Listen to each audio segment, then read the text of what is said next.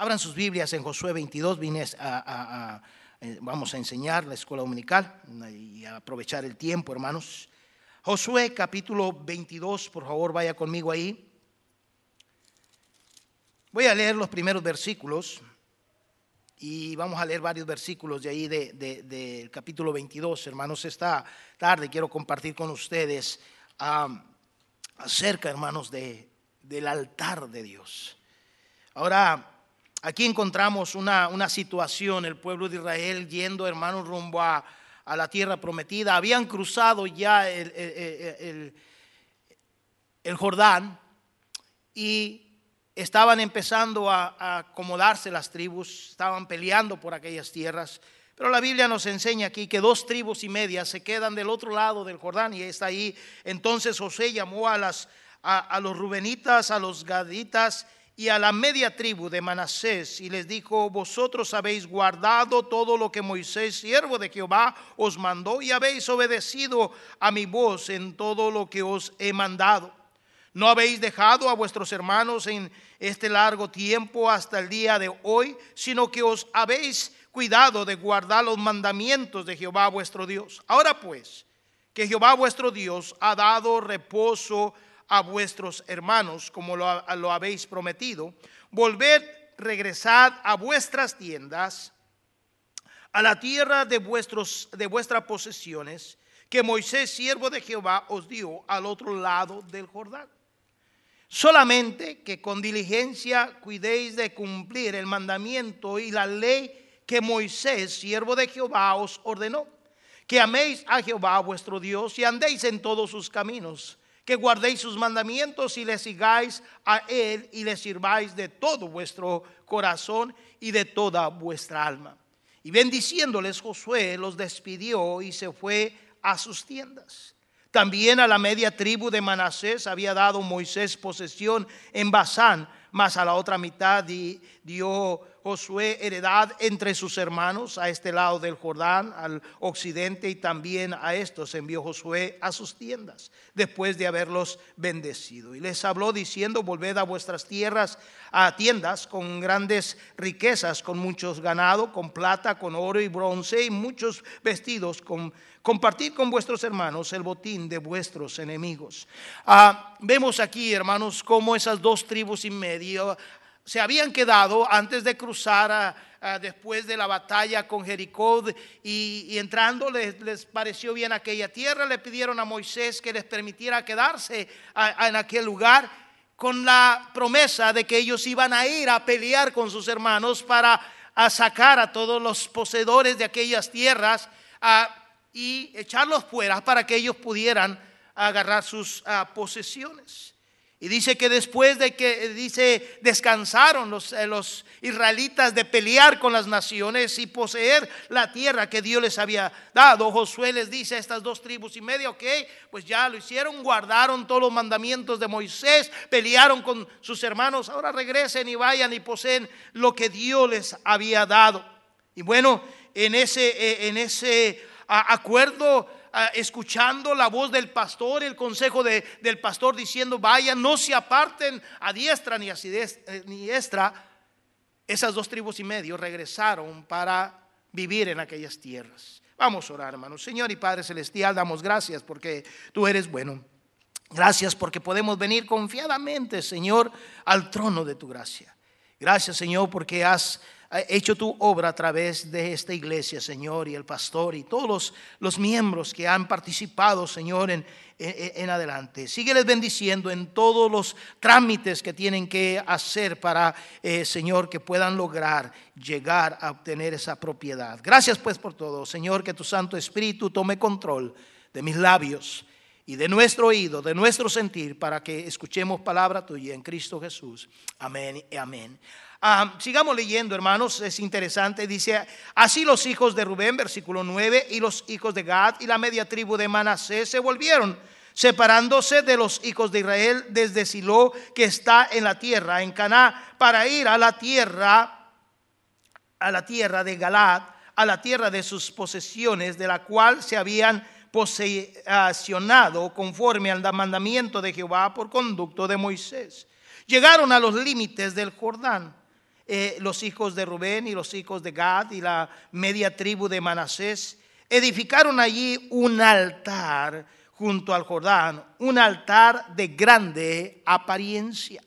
Si vamos, hermanos, y buscamos lo que es un altar y buscamos, hermanos, lo que significaba el altar en aquellos tiempos, la Biblia nos enseña, y bueno, el diccionario secular nos enseña también que un altar es un lugar para ofrecer sacrificios a un dios o a dioses.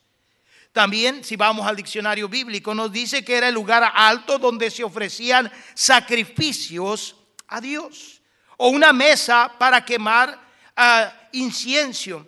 Altar, un lugar para tener comunión con Dios, es lo que define el diccionario bíblico. Lugar para adorar a Dios, lugar para servir a Dios. También, hermanos, se refiere a templo o santuario, un lugar para ofrecer sacrificio, ofrenda a Jehová. Eso es un altar. Encontramos, hermanos, que desde Noé, de hecho Noé fue el primero que formó o hizo un altar, fue uno de los primeros en ofrecer sacrificio en un altar. Allí en Génesis 8:20 no vaya, y edificó Noé un altar a Jehová y tomó de todo animal limpio y de toda ave limpia y ofreció holocausto en el altar. Más adelante encontramos a Abraham en Génesis capítulo 13:18. Abraham pues, removiendo su tienda, vino y moró en el encinar de Mamre, que está en Hebrón, y edificó allí altar a Jehová. Más adelante en Génesis 22:9, Isaac hizo un altar. En Génesis 33:20, Jacob edificó altar para ofrecer sacrificio a Dios. Y luego encontramos a Moisés allá en Éxodo 17:15, donde también levanta un altar para ofrecer holocausto y sacrificio a Jehová. Y después le sigue Josué en Josué 8:30, y luego Gedeón en Jueces 6:24, luego Saúl allá en primera de Samuel capítulo 14 versículo 35, David en segunda de Samuel 24:25, y luego Salomón en segunda de Crónicas capítulo 1-6. Todos estos, amados hermanos, edificaron un altar o varios altares para sacrificar y ofrecer sacrificio a Jehová. Y aquí en Josué capítulo 22, amados hermanos, encontramos a estas tribus que están edificando, dice, edificaron un altar, dice ahí en el versículo 11, y los hijos de Israel oyeron, versículo 10, y llegando a los límites del Jordán, que está en la tierra de Canaán, los hijos de Rubén y los hijos de Gad y la media tribu de Manasés edificaron un altar junto a ¿qué? Al Jordán. Vemos aquí, hermanos, que ellos edifican un altar, y en ese tiempo, hermanos, los altares tenían que ser en lugares específicos y más en los lugares altos. Y mire versículo 11, y los hijos de Israel oyeron decir que los hijos de Rubén y los hijos de Gad y la media tribu de Manasés habían edificado un altar frente a la tierra de Canaán en los límites del Jordán del lado de los hijos de Israel. Cuando oyeron esto, los hijos de Israel se juntaron toda la congregación de los hijos de Israel en Silo para subir ¿a qué, hermanos? A pelear. ¿Con quiénes? Con sus propios hermanos.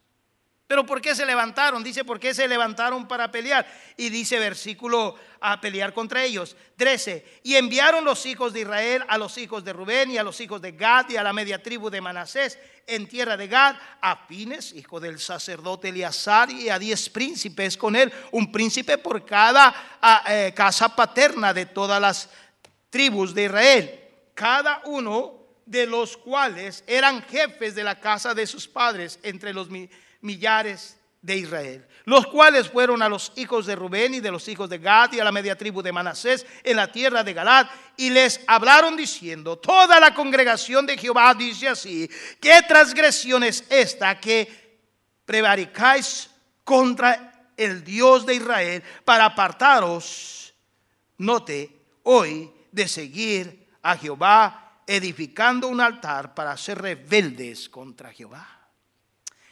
Vemos aquí, hermanos, la circunstancia. Aquellas 2 tribus y media se habían quedado en los límites del Jordán. Las demás 10 tribus y media se fueron a poseer las tierras, lejos de ellos. Pero no falta el chismoso. Alguien por ahí fue y les dijo: ¿sabe quién están haciendo aquellos? Están construyendo un altar. Y luego, hermanos, la presunción. Luego empezaron a maquinar y estos se quieren apartar de las cosas de Dios. Estos se quieren apartar del camino de Dios y por eso lo han hecho. Y les dice: por rebeldes, ¿verdad? Y sigamos leyendo. Dice ahí versículo 17: ¿no ha sido bastante la maldad de peor de lo que no estamos aún limpios hasta este día, por lo cual vino la mortandad en la congregación de Jehová, para que vosotros os apartéis hoy de seguir a Jehová? Vosotros os rebeláis hoy contra Jehová, y mañana se airará él contra toda la congregación de Israel. Recuerden, hermanos, por un solo hombre toda la congregación había sido afectada. Por un solo hombre todos sufrieron. Y eso se estaban diciendo: si estos se alejan de Dios, todos nosotros la vamos a pagar. Pero sigamos leyendo. Si os parece que la tierra de vuestra posesión es inmunda, pasaos a la tierra de la posesión de Jehová, en la cual está el tabernáculo de Jehová, y tomad posesión entre nosotros, pero no os rebeléis contra Jehová, ni os rebeléis contra nosotros, edificando altar, además del altar de Jehová nuestro Dios. Ya había un altar, y estos estaban edificando otro altar, hermanos, otro altar. Vemos ahí, hermanos, cómo estos 10 tribus y media estaban queriendo cuidar el testimonio, hermanos, de fidelidad, de consagración a Dios, y oyeron que estos estaban edificando un altar fuera del altar que ya estaba establecido para adorar a Dios. Pero mire lo que dice: no cometió Acán, hijo de Zera, en versículo 20, prevaricación en el anatema, y vino ira sobre toda la congregación de Israel, y aquel hombre no pereció solo en su iniquidad. Y luego sigue leyendo: entonces los hijos de Rubén y los hijos de Gad y la media tribu de Manasés respondieron y dijeron a los cabezas de los millares de Israel: Jehová Dios de todos los dioses, Jehová Dios de los dioses, Él sabe y hace saber a Israel si fue por rebelión o por prevaricación contra Jehová. No nos salve hoy, si nos hemos edificado altar para volverlos en pos de Jehová, o para sacrificar holocausto u ofrecer, o para ofrecer sobre él ofrenda de paz, el mismo Jehová nos lo demande. Note aquí, versículo 24 es la clave. Lo hicimos más bien por temor de que mañana vuestros hijos digan a nuestros hijos: ¿qué tenéis vosotros con Jehová Dios de Israel? Jehová ha puesto por lindero el Jordán entre nosotros y vosotros, os hijos de Rubén e hijos de Gad, no tenéis vosotros parte en Jehová, y así vuestros hijos harían con nuestros hijos. Déjense de temer a Jehová. Por esto dijimos: edifiquemos ahora, note, un altar, no para holocausto ni qué, hermanos, ni sacrificio, sino para que sea un testimonio entre nosotros y vosotros, y entre los que vendrán después de nosotros, de que podemos hacer el servicio de Jehová delante de él con nuestros holocaustos, con nuestros sacrificios y con nuestras ofrendas de paz. Y no digan mañana a vuestros hijos y a los nuestros: vosotros no tenéis parte en Jehová. Nosotros pues dijimos: si aconteciere que tal dijeren a nosotros o a nuestras generaciones en lo porvenir, entonces responderemos: mirad el simil del altar de Jehová, el cual hicieron nuestros padres, no por holocausto, para holocausto o sacrificio, sino para que fuese testimonio entre nosotros y ¿qué? Vosotros. Hermanos, hay otro altar aparte del altar de Jehová, del sacrificio para Dios. Según el diccionario, hermanos, este lugar, este edificio es considerado como un altar, donde venimos y ofrecemos a Dios ofrenda y sacrificio y servicio y alabanza. Venimos y cantamos, venimos y damos gracias a Dios por lo que Él ha hecho. Venimos y servimos a Dios, amados hermanos. Pero esta tribu estaba preocupada porque sabían, hermanos, cómo eran las generaciones. Y ellos sabían que el día de mañana quizás los hijos de aquellos no se iban a acordar y no iban a tomar en cuenta a estos.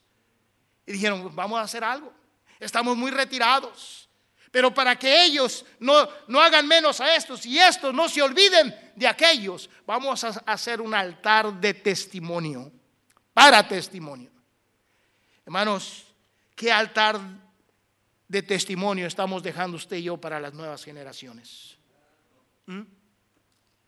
¿Qué es lo que van a ver nuestros hijos, nuestros nietos, nuestros bisnietos si Cristo no viene, amados hermanos? ¿Qué van a ver como testimonio que usted y yo caminamos con el Señor? ¿Qué van a ver?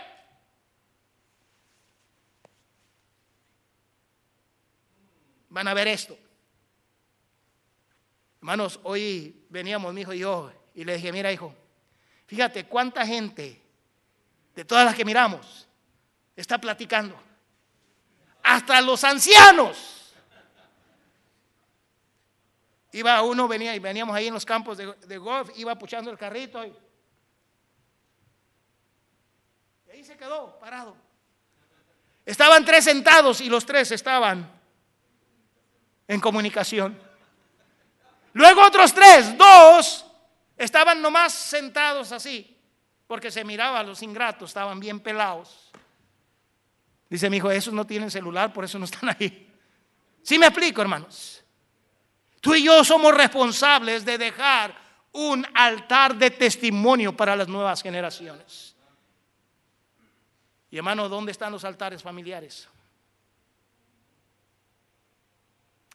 Tristemente, con toda vergüenza y con toda pena digo, no existen en la gran mayoría de los hogares cristianos.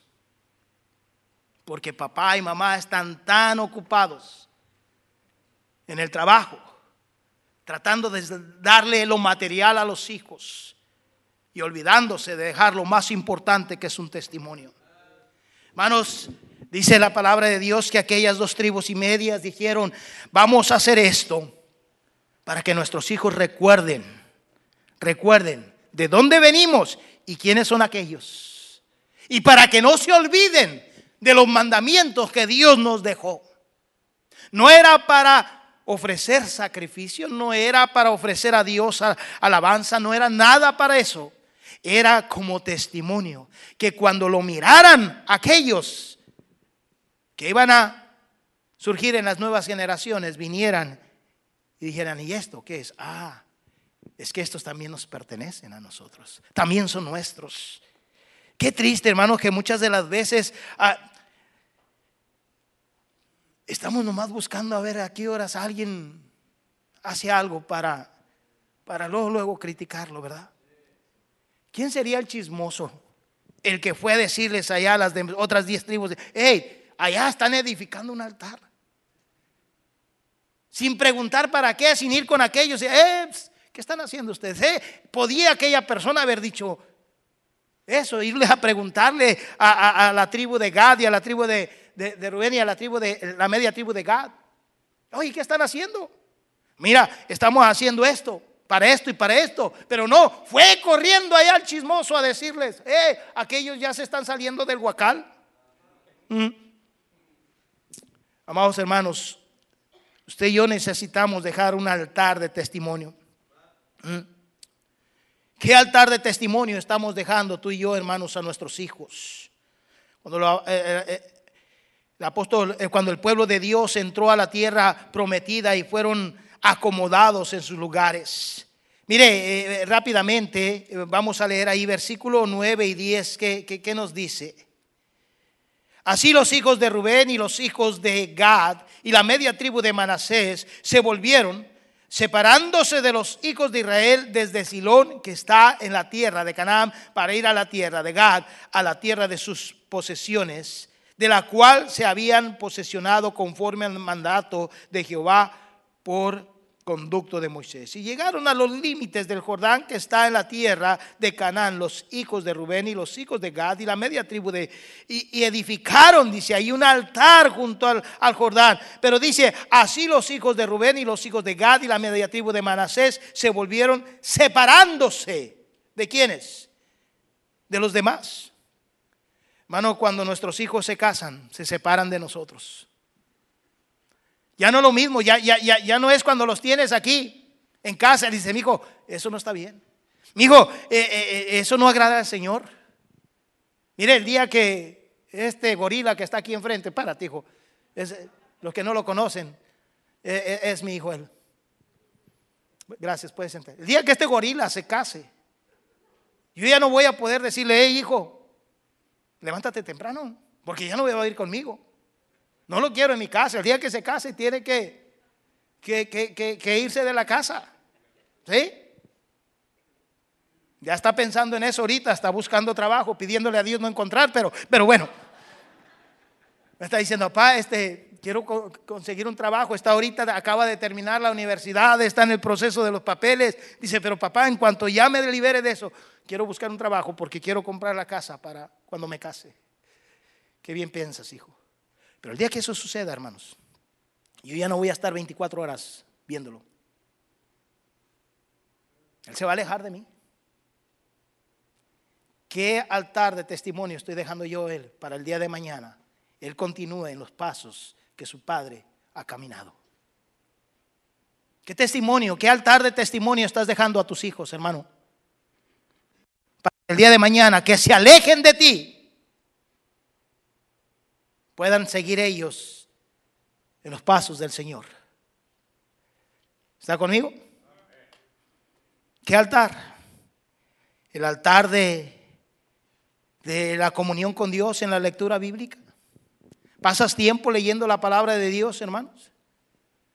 ¿Tus hijos te ven leyendo la palabra de Dios? ¿Las lees con ellos? Es que ya están grandes, pastor, me han dicho unos. Ellos ya por sí solos tienen que hacerlo. No, mientras vivan en nuestra casa, es nuestra responsabilidad. Asisten bigotones y barbones como este que está aquí. Se tuvo que cortar la barba, pero parece, por eso le dije gorila. Todo barbón, no sé por qué le gusta la barba, pero bueno. ¿Sí me explico, hermanos? El día que mis hijas lleguen, me digan, papá, ¿quieren hablar contigo? Ese día que vengan y digan, pastor, quiero pedir la mano de su hija. Que nomás la mano y llévatela toda, le voy a decir. Pero el día que ellas se vayan, yo ya no voy a tener autoridad sobre ellas. Estas 2 tribus y media se separaron y ya aquellas tribus ya no tenían autoridad con ellas, hermanos, porque estaban alejados. Dice, se alejaron. ¿Sí entiende? Edificaron un altar. Ahí en versículo 11 en adelante leemos eso, hermanos. Y los hijos de Israel oyeron decir que los hijos de Rubén y los hijos de Gad y la media tribu de Manasés habían edificado un altar frente a la a las tierras de Canaán, en los límites del Jordán, del lado de los hijos de Israel. Hermano, todo lo que tú y yo hacemos se oye en todas partes. No hay nada oculto debajo del sol, hermanos, que no salga a la luz. ¿Cuántas veces tú y yo pensamos que porque estamos en casita ahí nadie nos mira, nadie dice nada, nadie anda por ahí por la calle? Pero mira, ya ahora con eso de los drones ya está seguro uno.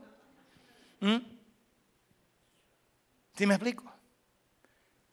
Estaban retirados, pero se dieron cuenta que aquellos habían forjado, habían levantado un altar. Y fíjese cómo son los chismosos. Siempre los chismosos van y dicen una parte, pero no dicen todo. ¿Verdad que sí? Siempre así ha sido. Dicen nada más una parte, pero no explican por qué y para qué. Estos los que fueron a darles la noticia ya, dice, oyeron. ¿Cómo oyeron? Alguien abrió el hocico, perdón, la boca. ¿Verdad? Alguien abrió la boca. Oyeron. Y fueron rápido. Ahorita vamos a ponerlos en su lugar. Fue el pastor y todos los ayudantes, los asistentes. Dice ahí que los jefes de cada familia fueron. Y los iban a poner como en feria. Miren, versículo 21, ya lo leímos, pero vamos a leerlo. Entonces los hijos de Rubén y los hijos de Gad y la media tribu de Manasés respondieron y dijeron a las cabezas de los millares de Israel: Jehová Dios de los dioses, Jehová Dios de los dioses, Él sabe y hace saber a Israel si fue por rebelión o por prevaricación contra Jehová, no nos salve hoy. Si nos hemos edificado altar para volvernos de en pos de Jehová, o para sacrificar holocausto u ofrenda, o para ofrecer sobre el ofrenda de paz, el mismo Jehová nos lo demande. Note, lo hicimos más bien por temor de que mañana vuestros hijos digan a nuestros hijos: ¿qué tenéis vosotros con Jehová Dios de Israel? ¿Cómo está nuestro altar, hermanos, de nuestra comunión con Dios en oración? Nuestros hijos nos miran orar, pasar tiempo con Dios. Nuestros hijos nos miran, hermanos, a pasar tiempo con Dios orando por sus vidas. Es triste, hermanos, la condición de muchos de los hijos de los miembros de la iglesia. Es triste, hermanos. Yo sé que aquí no pasa, pero allá en Rosarito sí.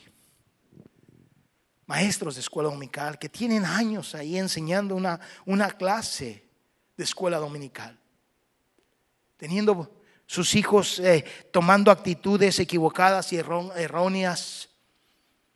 Yo hablé con uno de los maestros de uno de ellos y le dije: hermano, noto a este muchachito medio raro. ¿Has hablado con? Sí, pastor, y habla con su papá. Y ayer, el martes, uno de mis asistentes, yo hablando con ellos, con los dos, estábamos haciendo algunos planes, vamos a empezar otra misión ahí cerca de 2 misiones, ahí en el área de Rosarito. Hermanos, oren también por eso. Vamos a empezar en una ruta que está retirada de la iglesia y en otra área nueva. Uno de mis asistentes dice: pastor, yo quiero empezar algo, si me da permiso. Pastor, no quiero que me la cuenten. Yo sé que usted me ha contado cómo empezó y todo eso, pero yo no quiero que me la cuente. Yo quiero experimentar lo que es empezar algo de la nada. Le dije: pues adelante. Y le pregunté: hermano, ¿cómo está fulano? ¿Qué? Dice: pastor, pues el hermano habló con su papá y dice: ay, pastor, dice, es su hermano de uno de mis asistentes. Dice: mi hermano, dice, están viendo la condición de su hijo y todavía se atreven a no aceptar la ayuda. ¿Quién eres tú para venir a enseñarme de mis hijos? Qué triste, hermanos, qué triste. ¿Qué altar de testimonio estamos dejando? Acaba de llegar un chamaco, 13 años. Su mamá lo mandó con su abuela, de aquí de Estados Unidos, lo mandó con su abuela, porque ya la mamá no puede con él. 13 años. Cuando yo hablé con él, hermano, nunca había hablado con un mocoso tan arrogante, tan altanero, tan soberbio como ese chamaco. Así, maldiciendo a la familia, maldiciendo a la madre. Dije: qué triste, hijo, tú traes una amargura que no puedes con ella. Dije: me vas a escuchar quizás una vez, porque es que yo me quiero ir para allá, quiero que me dejen hacer mi vida. Tu vida a los 13 años, mocoso, tú no sabes lo que es vida. Y le dije: hay una solución para todo eso. No me diga que es aceptar a Cristo, porque yo no creo en Dios. Qué triste, le dije. Aunque no creas a Dios, me vas a escuchar una vez en tu vida y un día vas a recordar esta plática, para bien o para mal. Y salió el chamaco, hermanos. Yo dije: ¿qué están haciendo los padres? El chamaco, le digo: ¿qué te pasa? ¿Cuál es tu problema, mijo? Estoy cansado. ¿Cansado de qué? De trabajar. ¿Trabaja así cuántos? 2 días a la semana. ¿Sí me explico, hermanos? ¿Cómo está tu comunión con Dios en oración? ¿Te miran tus hijos orar? ¿Cómo está tu servicio a Dios? La Biblia nos manda, y hermano, no tengo el tiempo. Tú sabes la palabra de Dios. Tú has leído la palabra. La Biblia dice que tú y yo fuimos creados, hermanos, por Dios, creados por Dios para servirle a Él. Dice que fuimos hechos a su semejanza e imagen. Somos hechura suya para que anduviésemos en buenas ¿qué? Buenas obras. Y hermano, ¿cuáles son las buenas obras? Es servirle al Señor. Tus hijos te miran hablándole de Cristo a los demás. ¿Cómo está tu altar de servicio a Dios? ¿Cómo está tu altar, hermanos, de dar a Dios? ¿Nuestros hijos saben que deben diezmar de lo que reciben? Aquí está mi hijo, mi hija la menor, mi hija la mayor.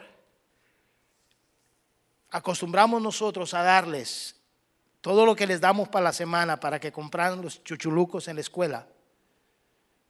Todo junto.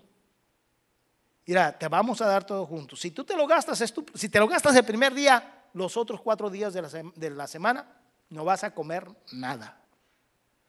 Y ellos pensaban que estábamos jugando. Aquí está, mire, lo está diciendo que sí.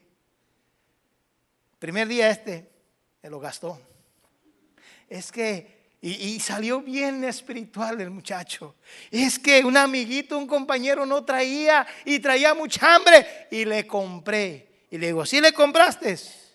Sí, bueno. Les enseñamos también a ser generosos.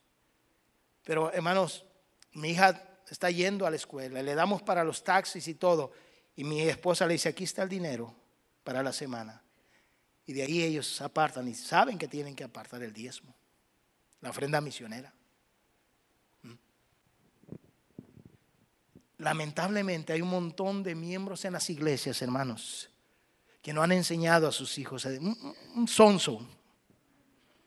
No voy a decir la otra palabra pero un sonso una vez me dijo, pastor, pues yo trabajo y pues yo doy mis diezmos. ¿A poco mi hijo tiene que diezmar de ese dinero que él recibe? Pues si ya está diezmado.